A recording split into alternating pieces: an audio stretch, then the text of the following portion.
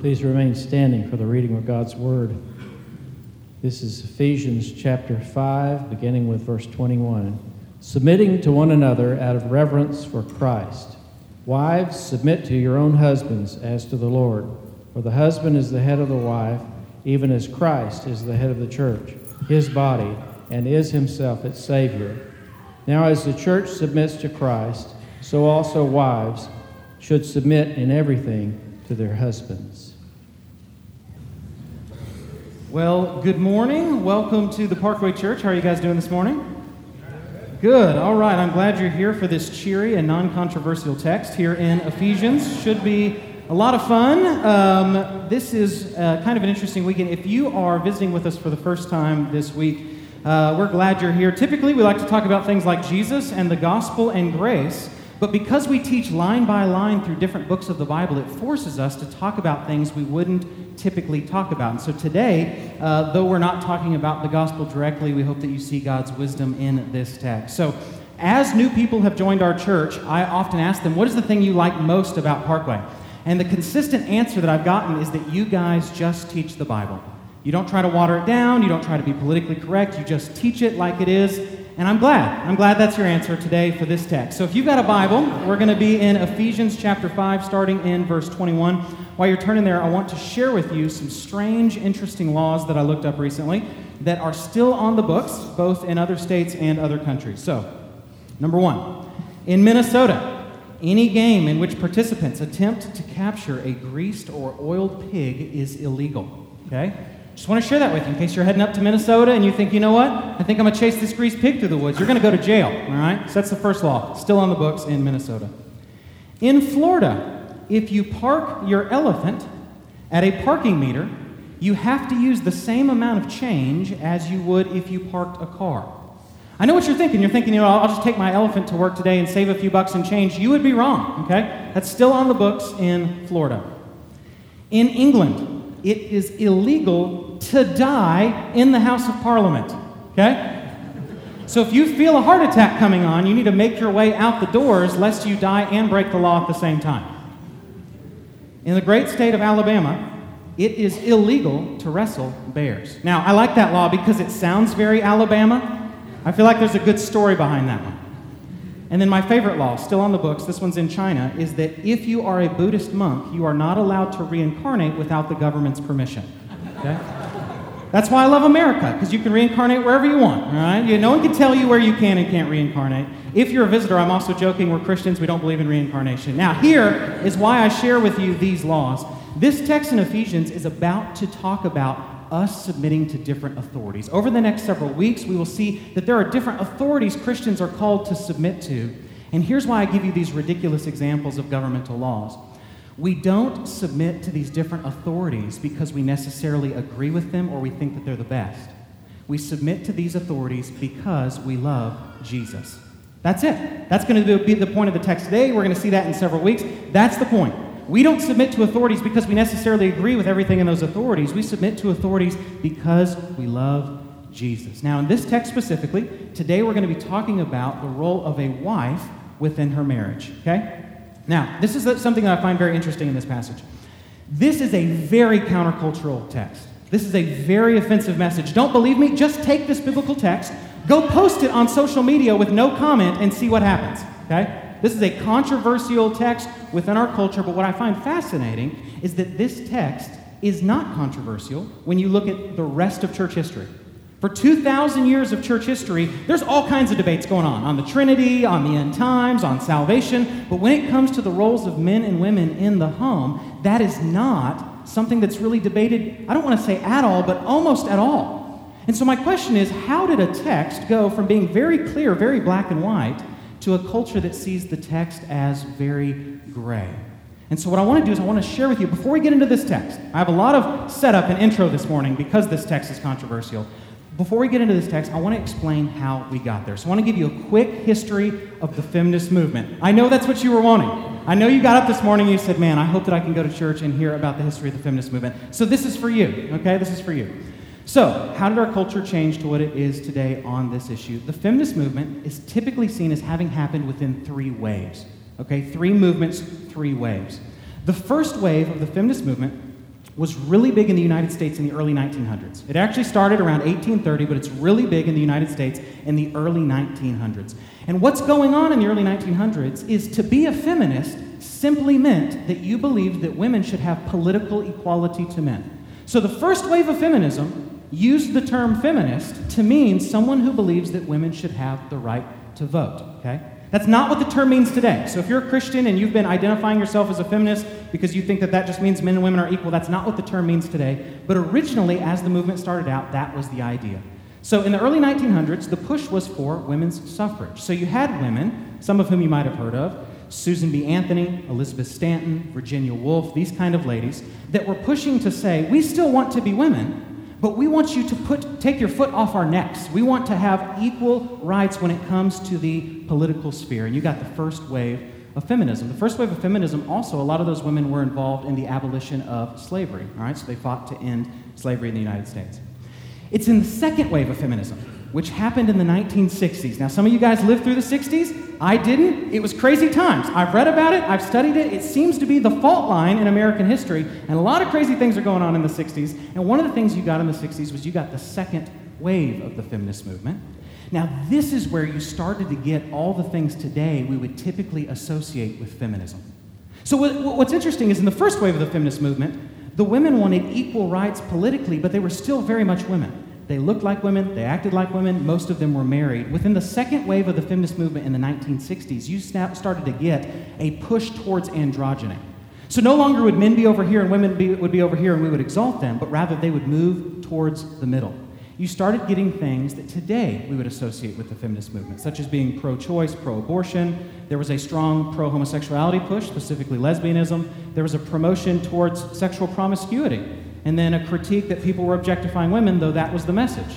And so what you got is you got now in the 60s a move away from men and women, and both being exalted, to moving towards androgyny, to blurring gender lines. Some of the women that were really involved in that movement you might have heard of. So Gloria Steinem, who's a journalist even today. There was a lady named Betty Friedan who wrote a book called The Feminine Mystique, which was a bestseller. There was a French philosopher named Simone de Beauvoir who wrote a book called The Second Sex, in which she argues that to be woman is to be other.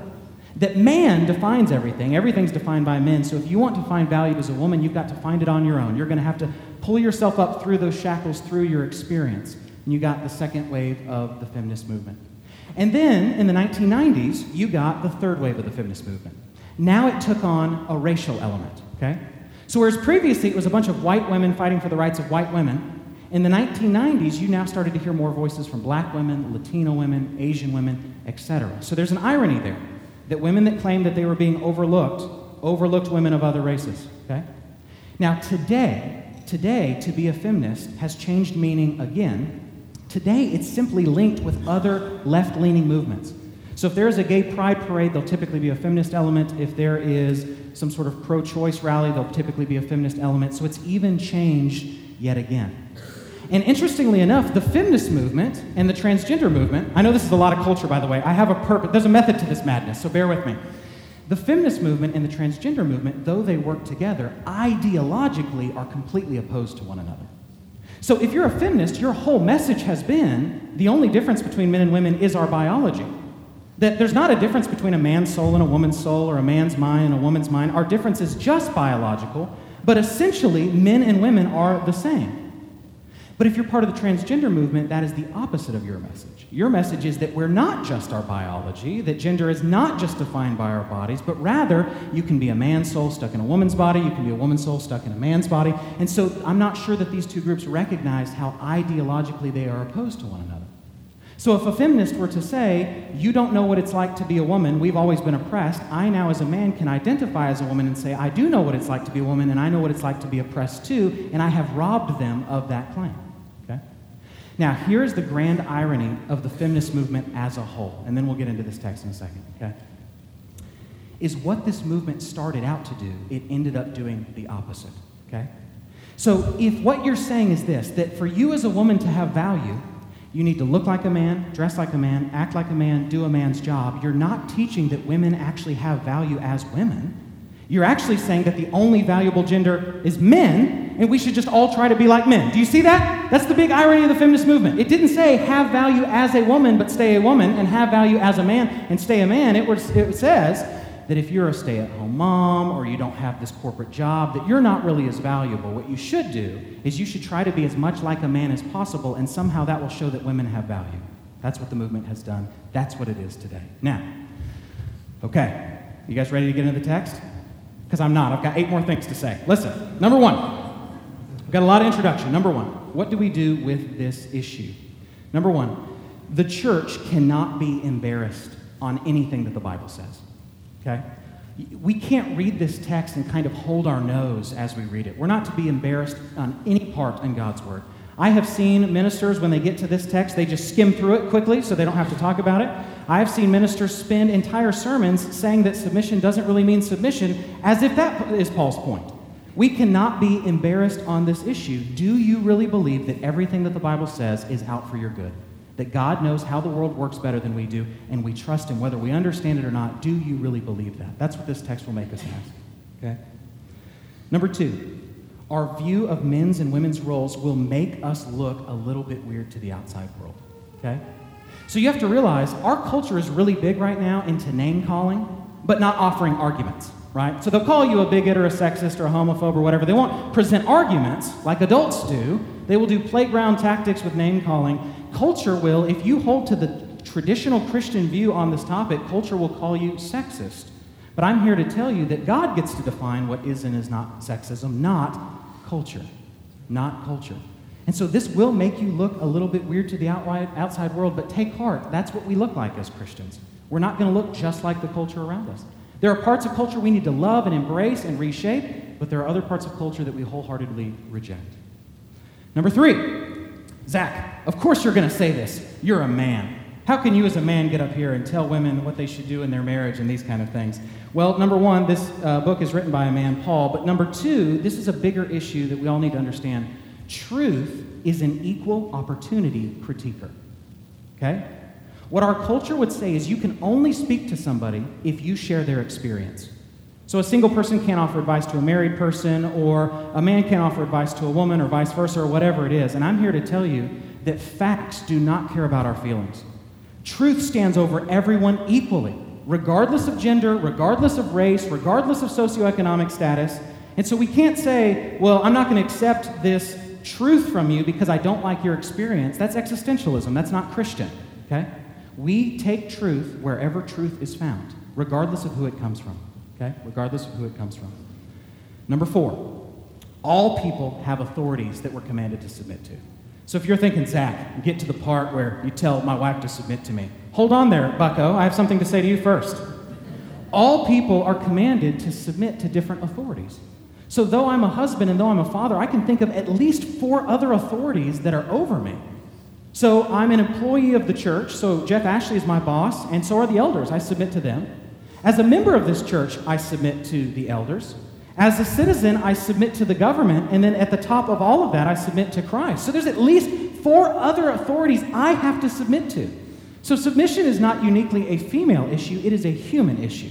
It's what creatures do, and we are creatures. And so we are all, in some sense, under some type of submission. Number 5. This is heavy. Let's all take a big breath together.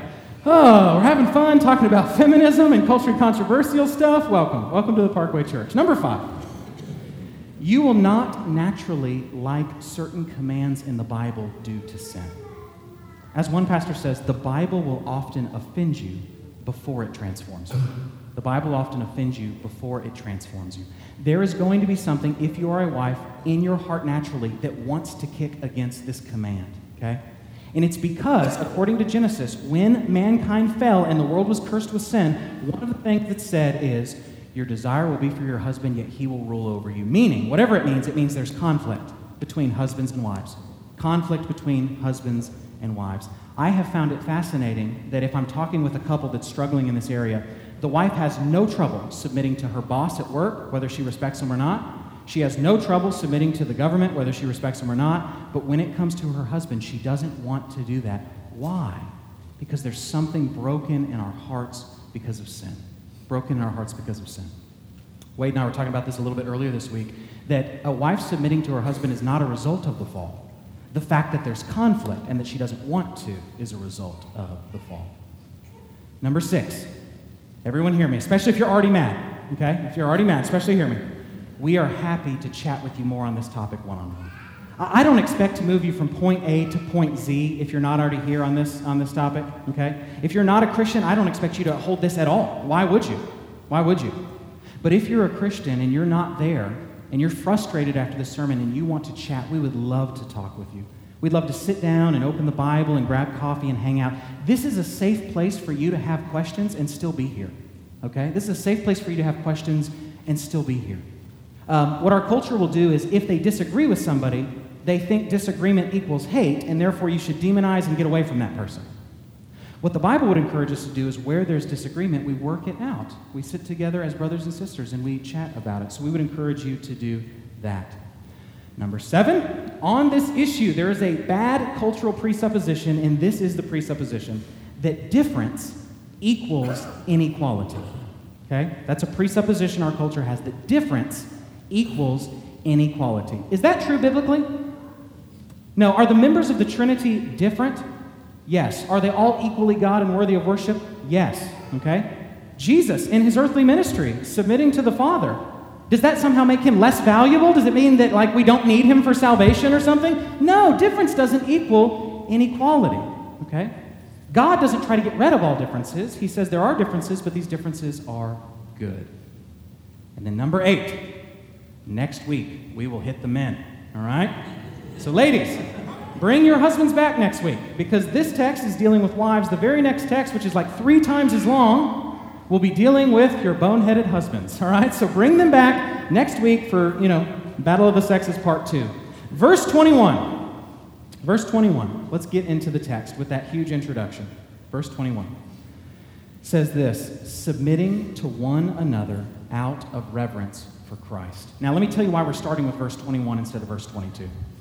Verse 21, grammatically, linguistically, goes with what Jeff was talking about last week. Last week, Jeff was talking about what it looks like to be filled with the Spirit, and one of the things that it looks like to be filled with the Spirit is that we give deference to one another.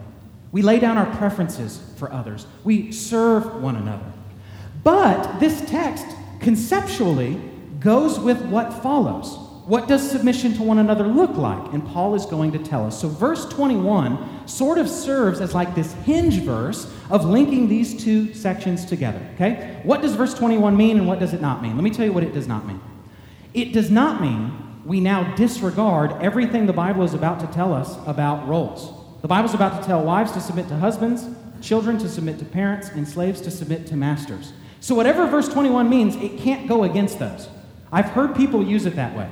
Well, Zach, a wife shouldn't really submit to her husband because the Bible says that we're all to submit to one another, okay? There is a sense in which we serve one another, but we do not mutually submit to each other in authority. Husbands do not submit in authority to their wives. Parents do not submit in authority to their children. In a first century context, masters do not submit in authority to their slaves. It makes no sense. So here's how you have to take verse 21. Verse 21 is kind of like a header. It's kind of like a topic to say, submitting to one another, now let me show you what that looks like. Wives to husbands, children to parents, slaves to masters. If you have a break or a gap in between verse 21 and 22 in your Bible, that's not originally there in Greek. That is an editor's decision. It actually all runs and flows together. So, there is a sense in which we submit to one another and that we serve one another. So I'll give you an example. I serve my son Judah. Okay? As soon as I come home, what do you think the first thing he says is? What do you think? Yeah, you'd think it'd be like daddy or yay or something like this. As soon as I come home, the first thing he asks for is a gummy vitamin. Okay? Flintstones vitamins, which by the way are delicious, they're pretty much my favorite candy. Flintstones vitamins now has gummy vitamins. So as soon as I come in the door, the first thing he wants, gummy vitamin, gummy vitamin. I'm like, hello, good to see you. I hope you've enjoyed living in this house I've provided for you. He doesn't care. He wants a gummy vitamin. So I give him that, and the next thing he says is, Dad, play? Dad, play? And so we get on the ground, and we play with blocks. And a lot of times, if we're building towers with blocks, I get way too into it. So I've spent all this time building this huge tower, and he knocks it down, and I'm like, hey, man, what are you doing? I was playing with these blocks, But there is a sense in which I condescend. I get down on his level, though I'm in authority over him. I bathe him, I change his diaper, I serve him. But I do not submit in authority to him. He does not say, Daddy, we're going to have ice cream for dinner, and I say, that's right, son, and I bow the knee. It doesn't work that way, okay? So yes, there's a sense in which we serve one another and we lay down our rights for one another, but we do not submit in authority to one another. This text is going to show us what it looks like to submit in authority. Verse 22. Specifically, it's going to deal in this text with wives. Wives, submit to your own husbands as to the Lord. Okay, a few things I want you to see about this text. Number one, notice that it is a command for wives to submit to husbands, not all women to submit to all men. Did everybody get that? That's really, really, really important. I can't just go up to some woman on the street and be like, are you a Christian? She's like, yes. I'm like, well, we're going to Alaska, Ephesians 5. It doesn't work. I'm going to get pepper sprayed if I do that, and rightfully so. This is not a command for women to submit to men generally. It is a command for wives to submit to your husbands. So, I want to say this. If you are a single gal and you love Jesus, but you, for just whatever reason, don't like this idea of submitting to a husband, this text doesn't apply to you if you're single. But if you are married, you do not have the option. If you're married, you do not have the option. Okay? So this is a command for wives to submit to husbands. Next thing I want to mention here, the verb here in Greek is in the middle voice. Here's what that means. It means that Paul is emphasizing the voluntary character of the wife's submission. To say it another way, men, this is not a command for you to go home and subjugate your wives. Wives, this is a command for you to go home and voluntarily lay down your rights and follow the leadership of your husband. Okay? Wives, submit to your own husbands as to the Lord.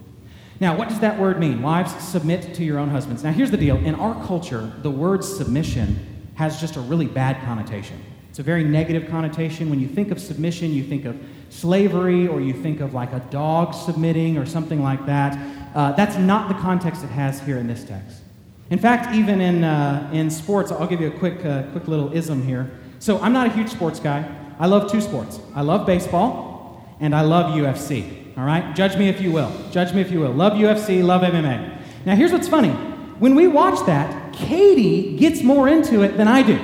So I'm just sitting on the couch, and she's like, hit him! And she jumps up, hit him in the face! And I'm like, what has happened? Who are you? She's crazy. She just wants blood all the time, all right? And so, in UFC, you can get somebody even to tap out by submission.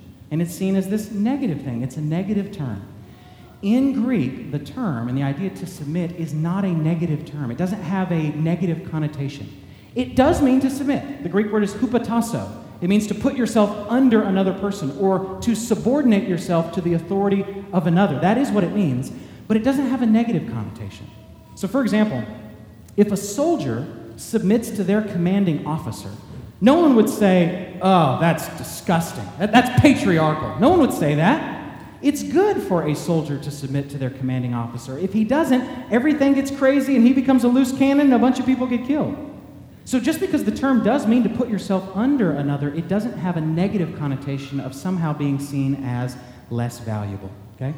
So the term doesn't mean that you as a wife cannot give your opinion. It does not mean that you as a wife can't have your hopes and dreams. It doesn't mean that you won't make most of your decisions together. I've at least found that about 95% of the decisions Katie and I make, we make together and we typically agree. It doesn't mean that, but what it does mean is that the buck stops with your husband.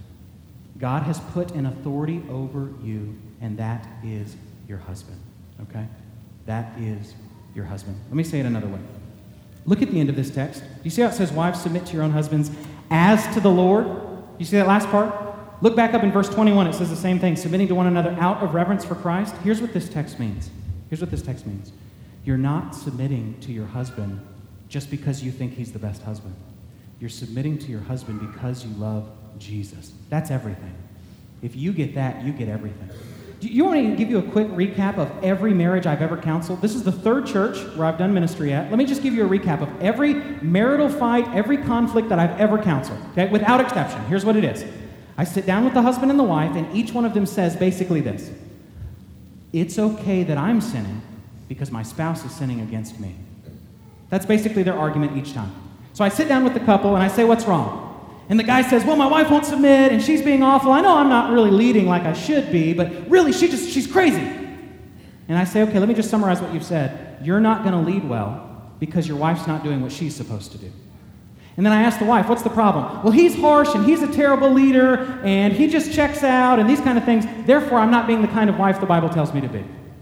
Okay, so because he's sinning, your sin's now justified. Because she's sinning, your sin's now justified. That's every marriage fight I've ever had. Can I get an amen from the married people? That is the fight. Yes, I realize I did this little wrong thing to you, but I did it because you did this worse thing. Here's why this text destroys that. This text says the reason that you do what God's asked you to do in a marriage is because of Jesus, not because of your spouse. It's not because your spouse is worthy that you submit. It's because Jesus is worthy that you submit. And conversely, the level at which you don't want to submit to your spouse says something about your spiritual life in Christ. It says something about your spiritual life in Christ. And here's another thing before we go on to the next verse. Wives, submit to your own husbands as to the Lord. This is a big one. This does not mean that just because you have a different role in your home, that you are in any way less valuable. That you are in any way less valuable, okay? Let me give you 3 different ways that you can view men and women, okay? There are really only 3. Let me give you these 3 ways. Sexism, egalitarianism, and what's called complementarianism. Let me define each of these. Sexism is not that men and women are different. That's a fact. Sexism is that one gender is more valuable than the other gender. That's actually what sexism is biblically. Sexism is that a man is somehow more of a human than a woman. Or a man is somehow more valuable or has more dignity than a woman. Or in some cultures where the woman, we've got cultures in world history where women are worshipped and these kind of things. Sometimes it's where the women are more valuable than the men. Sexism is where one gender is seen as more of a human or more of a person or more valuable than the other person. Is that a biblical view? No. That is sin. The Bible teaches both men and women are made in the image of God. The Bible teaches that in Christ Jesus there's neither Jew nor Greek, slave nor free, male nor female. Husbands are told to be sensitive with their wives because they are, quote, fellow heirs in the grace of life. So sexism is not a biblical position. Sexism says not just that men and women are different. It says that men and women are unequal when it comes to value. This you see so much throughout world history, and it is sin, and it is despicable, and it should be disowned. The philosopher Plato, in his work The Symposium, wrote about the glories of homosexual love because it was men instead of women. That's sexism. That's sin. Plato's a big influence. Aristotle thought that a woman was basically a deformed man. Okay? So a human, in Aristotle's mind, is trying to turn into a man, and when she gets stunted along the process, she becomes a woman. That's Aristotle. One of the most influential thinkers in the Western world, and it's sexism, and it's sin, and it's evil. Okay? Not his other things. He says a bunch of other great things, but on that issue, he's dead wrong. Okay? You ever heard the phrase rule of thumb? As a general rule of thumb? You know where that phrase comes from? There used to be statutes that would allow you to beat your wife as a husband as long as you used a stick no wider than your thumb. That is abuse. That is not treating her as a fellow heir of the grace of life. That is sin. That is sexism. That is not biblical. Okay? I've told this story before, but I'm going to tell it again because it's an interesting story. When I was in Israel on a mission trip, we had this Muslim merchant guy that came up and he tried to buy one of the women in our party for some camels. All right? Now, in case you're wondering, you're on the edge of your seat. We didn't make that deal, okay? It's not like he could go up in quantity and then we would make the deal. So he's like, 20 camels. We're like, no. 25. We're like, deal. How do we get these camels back on the plane? That's not happening, okay? That's sexism. That's seeing this woman not as being equally valuable as a human, but putting her on the same level as animals. Okay? That's sexism. That's sin. So, do we as Christians hold sexism that men or women are more valuable or better in God's eyes, or that God loves one more than the other? We do not hold sexism. Okay? Now, on the other end of the spectrum is what's called egalitarianism. You hear the word equal, which is kind of in there. Egalitarianism is that men and women are equal in value, which is good, but then it goes on to say, and there are no distinctions between men and women in the home and in the church. Okay? So if a church is egalitarian, they will have female elders, they will allow women to preach over men, they will say that sometimes a husband should submit in authority to his wife in the home. That's egalitarianism. So we as Christians are neither sexist nor egalitarian. We don't say that one gender is better than the other, but we also don't say there's no differences in role in the gender. We are what is called complementarian. Complementarian. You hear the word complement. The idea is that these two different roles that God has created go together. They're different, but that doesn't make one more important than the other. Which one's more important for your car, your gas tank, or your wheels? They're both equally important. You don't go very far without either, right? But just because they're different doesn't mean that somehow one is better.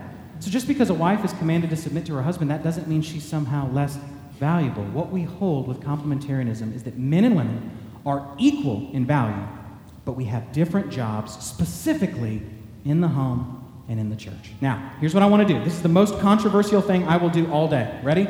I'm just going to read a bunch of scripture. Okay? I'm not going to comment on it.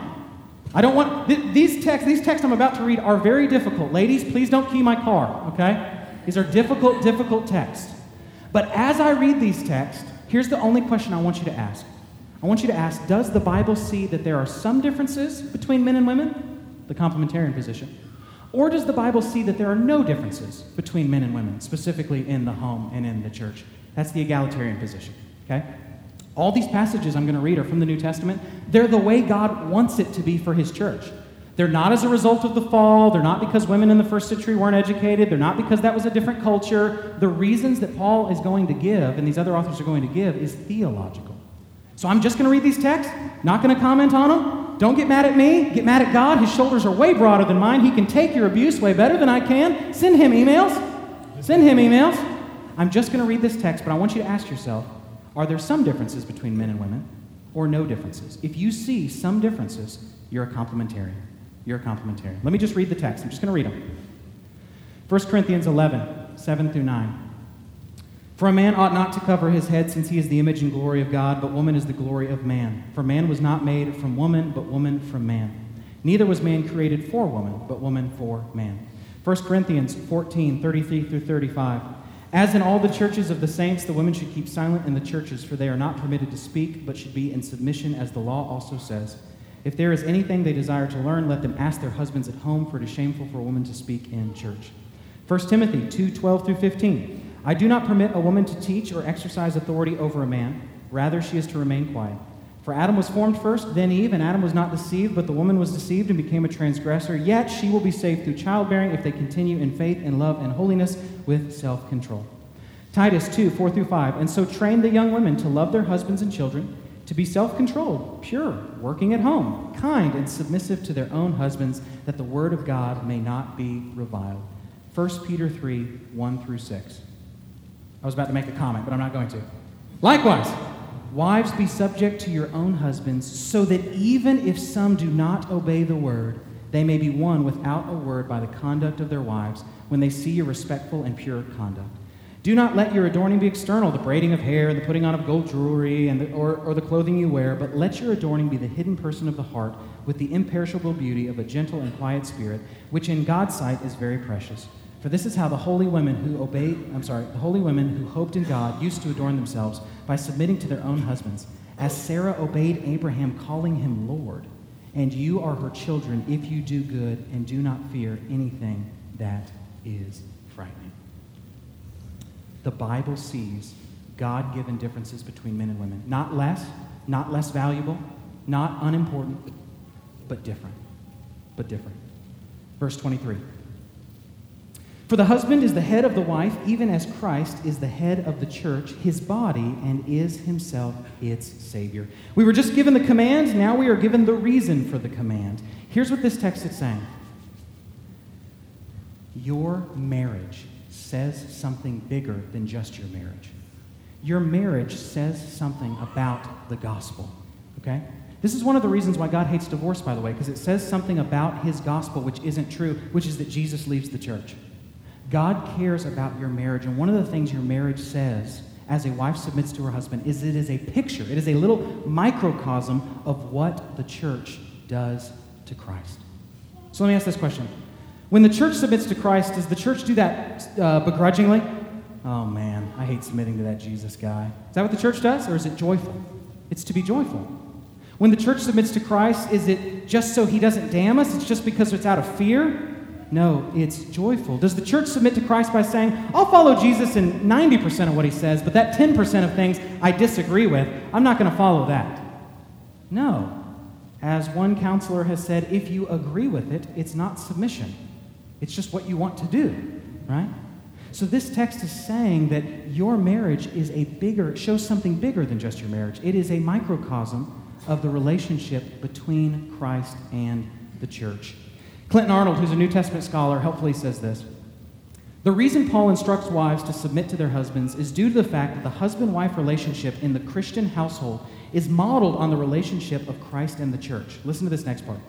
These role distinctions are therefore not based on something out of the Old Covenant now abolished in Christ, nor are they based on some kind of concession to the Greco-Roman or Jewish cultures.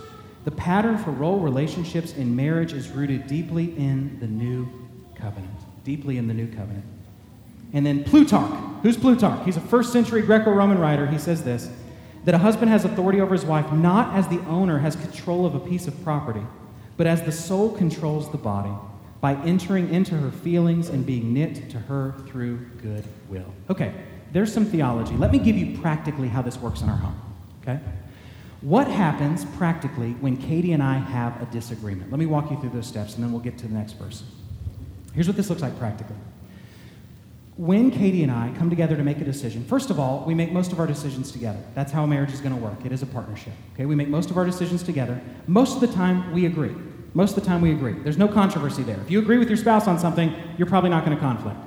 Here's where it gets controversial. Let's say Katie and I are making some decision, and we sit down and we disagree. Okay? I say, this is the direction I think we need to go in, and she says, babe, I'm uncomfortable with that. I don't think that's the direction we need to go in. What do we then do? Okay? Well, here's what we do. Here are the steps that we go through. Number one, most of the time, I will defer to my wife because she's wiser than me and godlier than I am. Part of being a good leader means that if there's somebody under your authority who's better at something than you, you take that into account. Your wife, men, has been given to you as a helper. Hear your wife. Hear her insights. Most of the time when Katie and I sit down and she says, I'm really uncomfortable with that, that's enough to get me to pump the brakes and go think through it some more. And most of the time, guess what? She's right. There you go. Katie's better than I am. I said it, babe. There you are. You win. You win. I'm kidding. We're doing great. Okay, so that's how it works most of the time. Now, let's say she gives those objections and I still disagree. I say, babe, I've heard you up. I get what you're saying. Thank you for that. I hear you, but I still disagree. The next step is for me to then bring in other men into the conversation that I chat with. Okay? I don't just make the decision on my own. We're way too individualistic in the church of just making decisions based on how we feel or just us. What I will do if Katie and I disagree, and I don't feel like she's going in the right direction, is that I will pray, I will study the Bible to see if the Bible has anything to say about it, and then I will call guys that I trust, and I will say, what would you do? What would you do? And that way, when I then come back to Katie, I can then either say, you know what, I talked to a bunch of guys, they agree with you, I'm sorry. Or I can come back and I can say, babe, I love you, but this is the direction we're going in. This is the direction we're going in. Now, at that point, once I've heard her objections, I've talked to other men, I've prayed about it, I've studied the Bible to see if it says anything, and I bring that up to her and I say, this is still the direction we're going. At that point, she hops on my team. She says, okay, I've given my objection, the decision rests on you, so I'll follow you. She doesn't become passive-aggressive. She doesn't say, okay, I'll follow you, but just can't wait till this thing crashes so I can tell you I told you so. She doesn't do that. She says, okay, you're the leader, now I'm on board. She gave her objections up until that point, but then once the decision was made, then she's on board. Then she's on board. Okay? That's the idea. That's the idea. Now, on Judgment Day, God will hold me accountable for whether or not I made the right decision. He will not hold Katie accountable for that. He'll hold her accountable to whether or not she submitted to it, assuming it's not sinful, assuming I've not asked her to sin. So there's a lot of fear, actually. There's a lot of trepidation that goes into being a leader of your home because Katie knows, okay, I don't have to make the right decision. I have to submit to this. That's what God will hold me accountable for. But for me, if I've made the wrong decision, I will give an account before God for that decision. For that decision. That's what it looks like practically. Notice that I take into account what my wife is saying. I don't treat her like a doormat. I use my leadership to hear her out. Notice, how does Christ lovingly lead the church? Is he mean and abusive and aggressive? He's gracious and he's kind and he's gentle. Last verse, verse 24. Now, as the church submits to Christ, so also wives should submit in everything to their husbands. This context is very, very, very black and white. I would encourage you to avoid Christians that think that the roles of men and women are gray. The Bible is overwhelmingly clear on this. Just in case you didn't get the fact that it used the word submit, just in case you didn't get the fact that it occurs in a context we'll see later on about children submitting to parents and slaves submitting to masters, just in case you missed the idea of the husband being the head of the wife, just in case you missed the idea of, in the same way that the church submits to Christ, so wives submit to their husbands, just in case you missed all that, this last verse says that wives should submit to their husbands, quote, in everything. Let's talk about what that does and doesn't mean. Here's what this means. If your spouse, ladies, asks you to do something sinful or illegal, which is also sinful, Romans 13, we obey the government. If your husband asks you to do something sinful, you do not follow that. But in everything else, you do. In everything else, you do. Well, Zach, what if he's making a bad decision? That's not on you. You submit to it as long as you're not sinning. Well, Zach, what if my husband is generally a sinner? So he's a sinner, so he just makes bad decisions. You submit to him. You don't yourself sin. Okay? Well, Zach, what if he's awful to me and he's just a terrible husband for 40 years? You submit to him, and you keep submitting, and you persevere, and that's precious in God's sight, even though it's difficult. Well, Zach, I've got all these terrible things going on in my marriage. I can't live like this. Then come and talk to us. Why wouldn't you rope in the staff? Why wouldn't you rope in the elders? Why wouldn't you rope in Christian community? It's not disrespectful if your husband is treating you awful to let us know. That's part of what we do in community so we can help in this marriage situation. But if it's not you personally sinning, you submit to it. Hey, honey, put these drugs in your purse. No. Honey, let's watch pornography together. No. Honey, I think we're going to move to Alaska. Babe, I think that's a really bad decision. Tough, we're doing it. You go to Alaska. You go to Alaska. It's tough. This is not an easy text. I'm not saying this is a popular text. I'm not saying that there aren't men who will misuse their authority on this. We'll deal with the men next week for that. So here's what this looks like. Let me give you another illustration.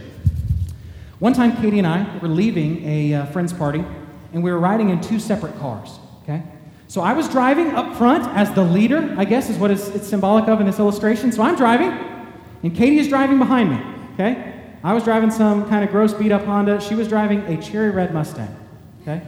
When I met Katie, she had a cherry red Mustang and an AK-47. So anyway, I'm driving, and Katie is behind me in her car, okay? And we're going home. I forget where we're going. I just forget that, I need to make this upcoming turn. And so I go over to the wrong side, which in this illustration will represent me walking us into sin. Me walking us into sin, okay? So we're right here. I'm leading. She's following. She's submitting. I'm the leader. I start drifting off into sin. Now, there's a few options she has. She can keep following me into sin. That wouldn't be what's right, okay? That wouldn't be the right option. She can also, though, say, Zach, you're going the wrong way, so I'm going to speed around. I'm going to take the reins of this relationship, and now I'm going to lead. That's not what you do, ladies. God is not asking you to fill the spiritual vacuum in your house if your husband is a poor leader. So what Katie does, as I'm not going in the right direction, is she does this. She shifts over into the correct lane, but she stays behind me. As if to say, you're still the leader. I will not follow you into sin, but I am submitting to you still. And I looked back and I thought, why is she in that lane? Oh, we need to turn right coming up. So I shifted back in, and everything was good. That's the idea. Zach, I get it. I get submitting to your husband if you have a good husband, but what about a husband that's awful? 1 Peter, which we just read, says the way you win over your husband is by being submissive, not by kicking against his authority. So, will your husband sin? Will he make bad sinful decisions? Sure, but as long as you're not personally sinning, then you submit. Then you submit to that. Okay. With that in mind, I want to end with some questions.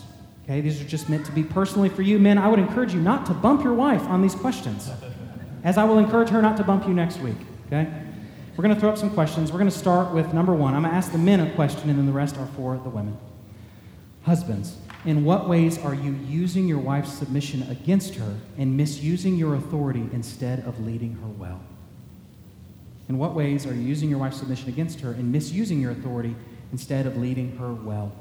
Next week, Jeff's going to get into this, but the way you are to lead is the way Christ leads the church, which means you don't use your leadership for your good, you use your leadership for her good.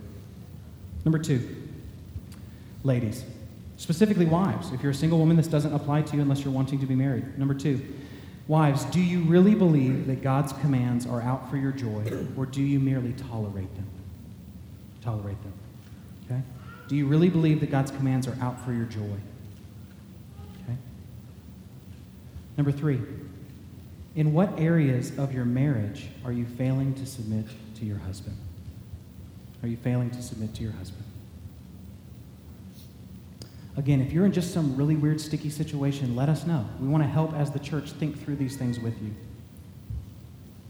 Number 4, do you encourage, lift up, and enjoy your husband, or are you critical and frustrated and emasculating towards your husband?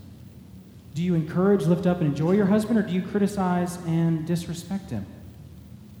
Do you emasculate your husband and then you're mad at your husband for acting like he's emasculated? What if instead you were his cheerleader? What if instead you treated him the way you would treat him if he was great and you just watched him flourish? And you watched him flourish. Number 5, lastly, this is the big one. In what areas of your life are you thinking, I'll submit to my husband when he is the kind of man that deserves my submission, instead of, I'll submit to my husband because I love Jesus? That's everything. That's everything. The reason I started off by reading weird laws is this: I still submit to the government, though I don't agree with everything the government does. You know why? Because I love Christ. We give to Caesar what is Caesar's, to God's what is God's, and to your husbands what is your husband's. Let's pray as the men come forward to pass out communion.